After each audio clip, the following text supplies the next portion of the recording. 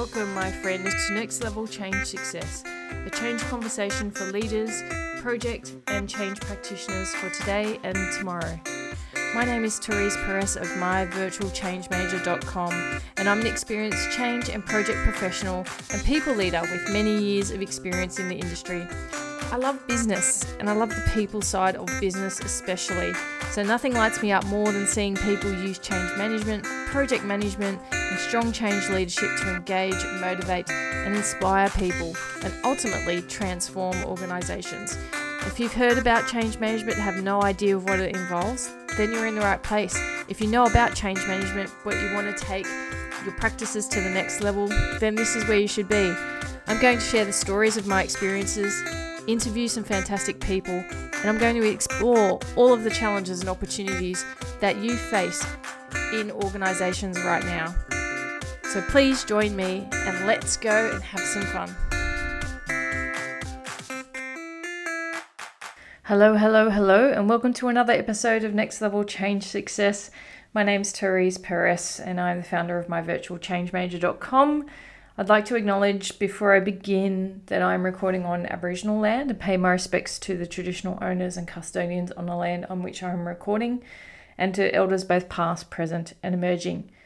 So today, change leadership, why it is an expected capability in 2023. And it has been an expected capability in many organisations for the last 10 years, but now it's more prevalent than ever that those who are good at change leadership, who can support their team through change, have a competitive advantage in the leadership landscape. And why? Because the ecosystems and the environment in which we are working in is accelerated change regardless of what industry you're in. And therefore the requirement is on leaders to be more agile.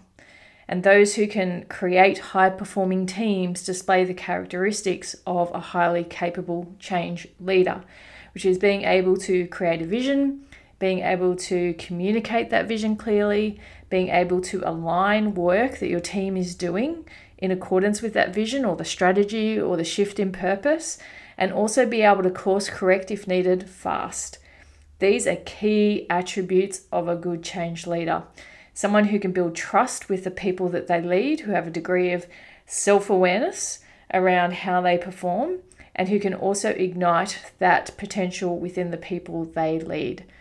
This is what makes you an outstanding leader, is if you have strengths in the areas of communication, in the strategy side of things, of being able to toggle between strategy and translate that into operational context, and being able to engage your people on that conversation, being able to collaborate, be visionary in that, and that you are also displaying the core values that exude an authenticity. The days of the snakeskin salesman are over.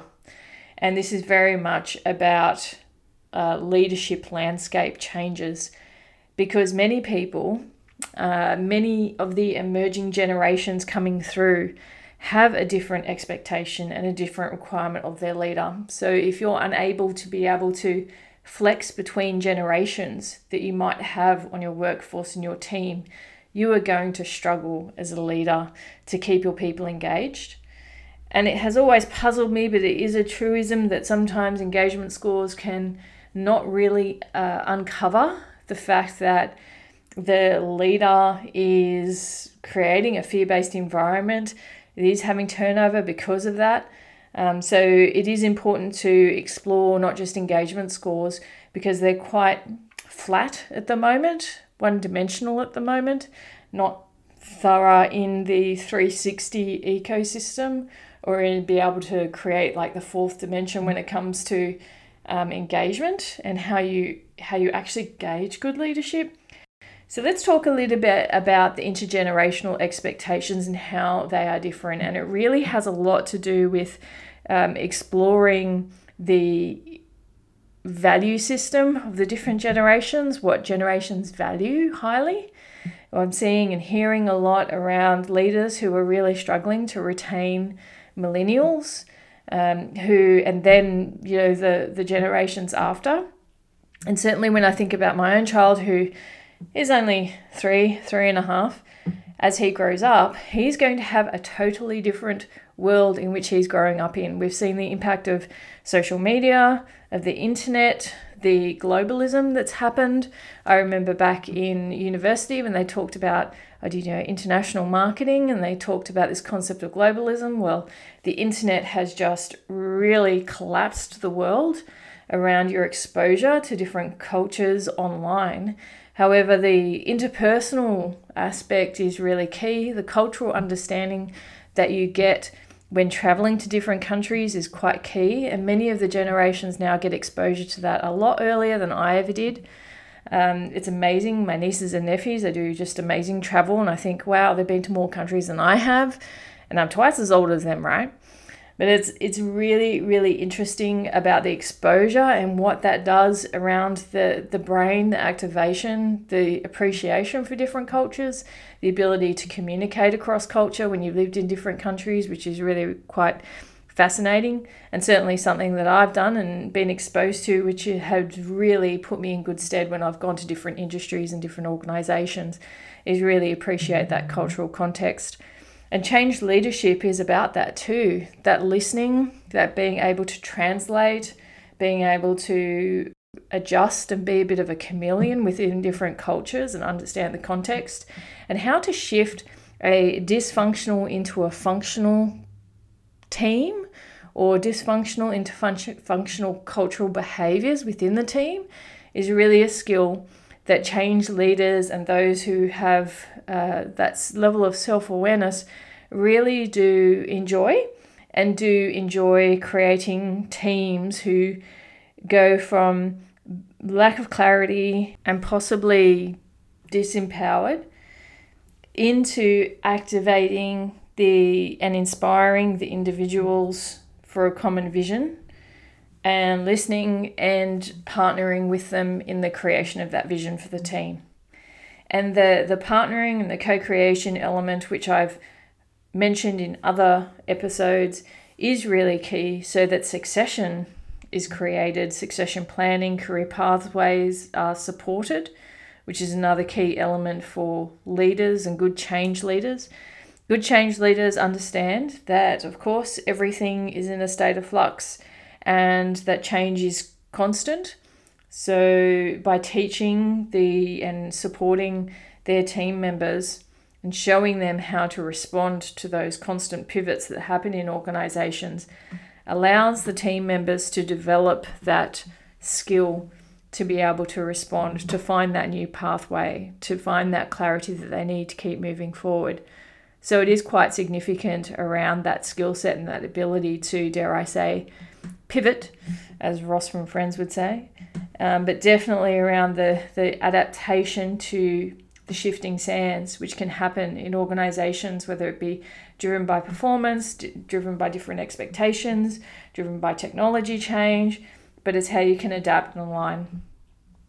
And there's not just that skill set, obviously, as I mentioned before, the ability to inspire a team.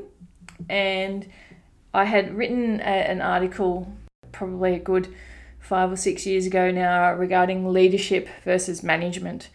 And what we have seen is that many leaders in organizations have been promoted based on their skill set, their subject matter expertise, versus their ability to lead a team. And that has resulted in organizations who have very siloed departments because of that subject matter expertise, versus having leaders who have the ability to cut across departments and skill sets and functions, who can work together and collaborate. So what we're seeing is organizations really struggling with engagement scores as a result of that, visionary leadership as a result of that. And then seeing that actually it's not just one leader deep, but it's multiple tiers of leadership deep within organizations that now needs to course correct, because they're needing adaptable leaders. They're needing people who can think outside the square, but they can't do that because of the leadership levels, which are all subject matter experts versus people leaders in their own right, being able to toggle across functions and support each other as a group with a common overall vision, versus I'm just thinking about my patch and how my patch can get better within a construct of I've got to look outside my department, the way we work, so that I can figure this out. They're typically not very good teamers when it comes to silo and subject matter experts. And so that is obviously contradictory to a change leader who is about connection, not about groupthink. It's important to stipulate that. It's actually about connection with peer groups, but valuing diversity in thought, valuing others' opinions, asking for help when required. How can I do this differently? I'm struggling. You seem to be doing this well. How can I do that well in my area currently? And being able to really understand and connect with their team. And that can be problematic in organizations who are looking to evolve unless there's change in those leadership levels. So it's something where you don't get to, change overnight. You do need to look at the historical tiering and selections that might be happening in your organization to see how you can actually get momentum and a tipping point around change leadership as a capability in your organization. When you achieve that, you are going to see far better outcomes, far better connection across your organization, a more engaged workforce when you have leadership teams who collaborate. The other danger that you need to think about when looking at transformation, because I have seen this happen in organizations when looking at the leadership cohort, kind of diagnosing how the skill sets exist within the organization, where are their strengths, where are their weaknesses, is that it can almost, with new leadership coming in, can almost be that the new leadership just is really looking for people similar to themselves because they've got the solution. And again, without actually ensuring that you've got that diversity of thought, that you've got the right mix, the intelligence of a senior leader to be able to create a direct leadership team who show and display those change leadership capabilities every day, so it's in their DNA, is really critical. And it's important because if you don't, and you don't have a group who are cohesive and who might do things differently, but who share the same vision and who share the same values, which is really, really key, then you're just going to hit conflict after conflict after conflict. And it will be difficult to be able to identify really what's the root cause here. And sometimes it's important to jump levels. So if you are in a position where you are setting up a leadership team of your own within your area, division, department, it is important to ensure that you jump a level when getting feedback.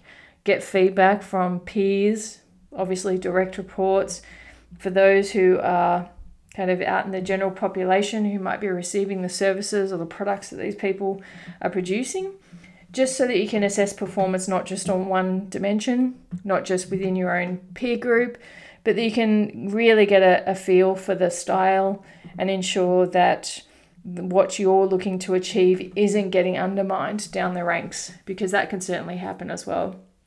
I've seen it happen when I've been down the ranks, but I've also seen it happen when leaders are looking to embed change with their direct reports and they're getting undermined, which doesn't help, right? So it doesn't help move the organization forward.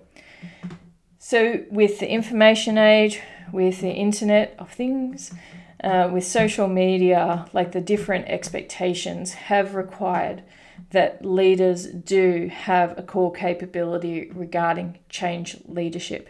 I hope that this has created some reflections for you around how you may perceive the leadership in your organization, how it might be that you're forming up your team. And I really would like to continue the conversation on this landscape, because leaders need to step it up. They need to change the way they're doing things. And if you're a leader and you're not reflecting every day on how can I do this differently, asking for feedback from your direct reports, asking for feedback from your peers as part of your own growth journey, then you're missing a trick. And the level of vulnerability that you need to display when looking at that takes courage. So the courageous leader is the vulnerable leader, without doubt.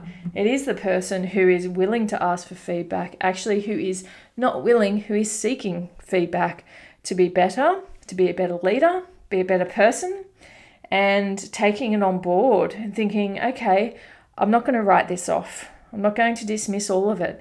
There's something here, if it's repeated time after time after time to me, there's something I need to reflect on and open up to so that I can get better outcomes, but so that I can be a better person. So they're the questions that we want to ask in leadership now. That's authentic leadership. That's what people are after, and that's what people would expect.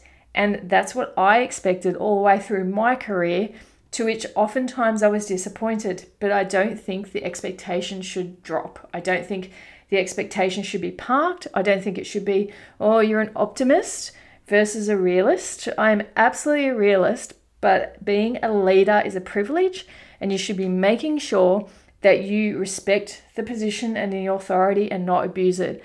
And what we've seen over the last couple of years is the big call out of people who have abused that power.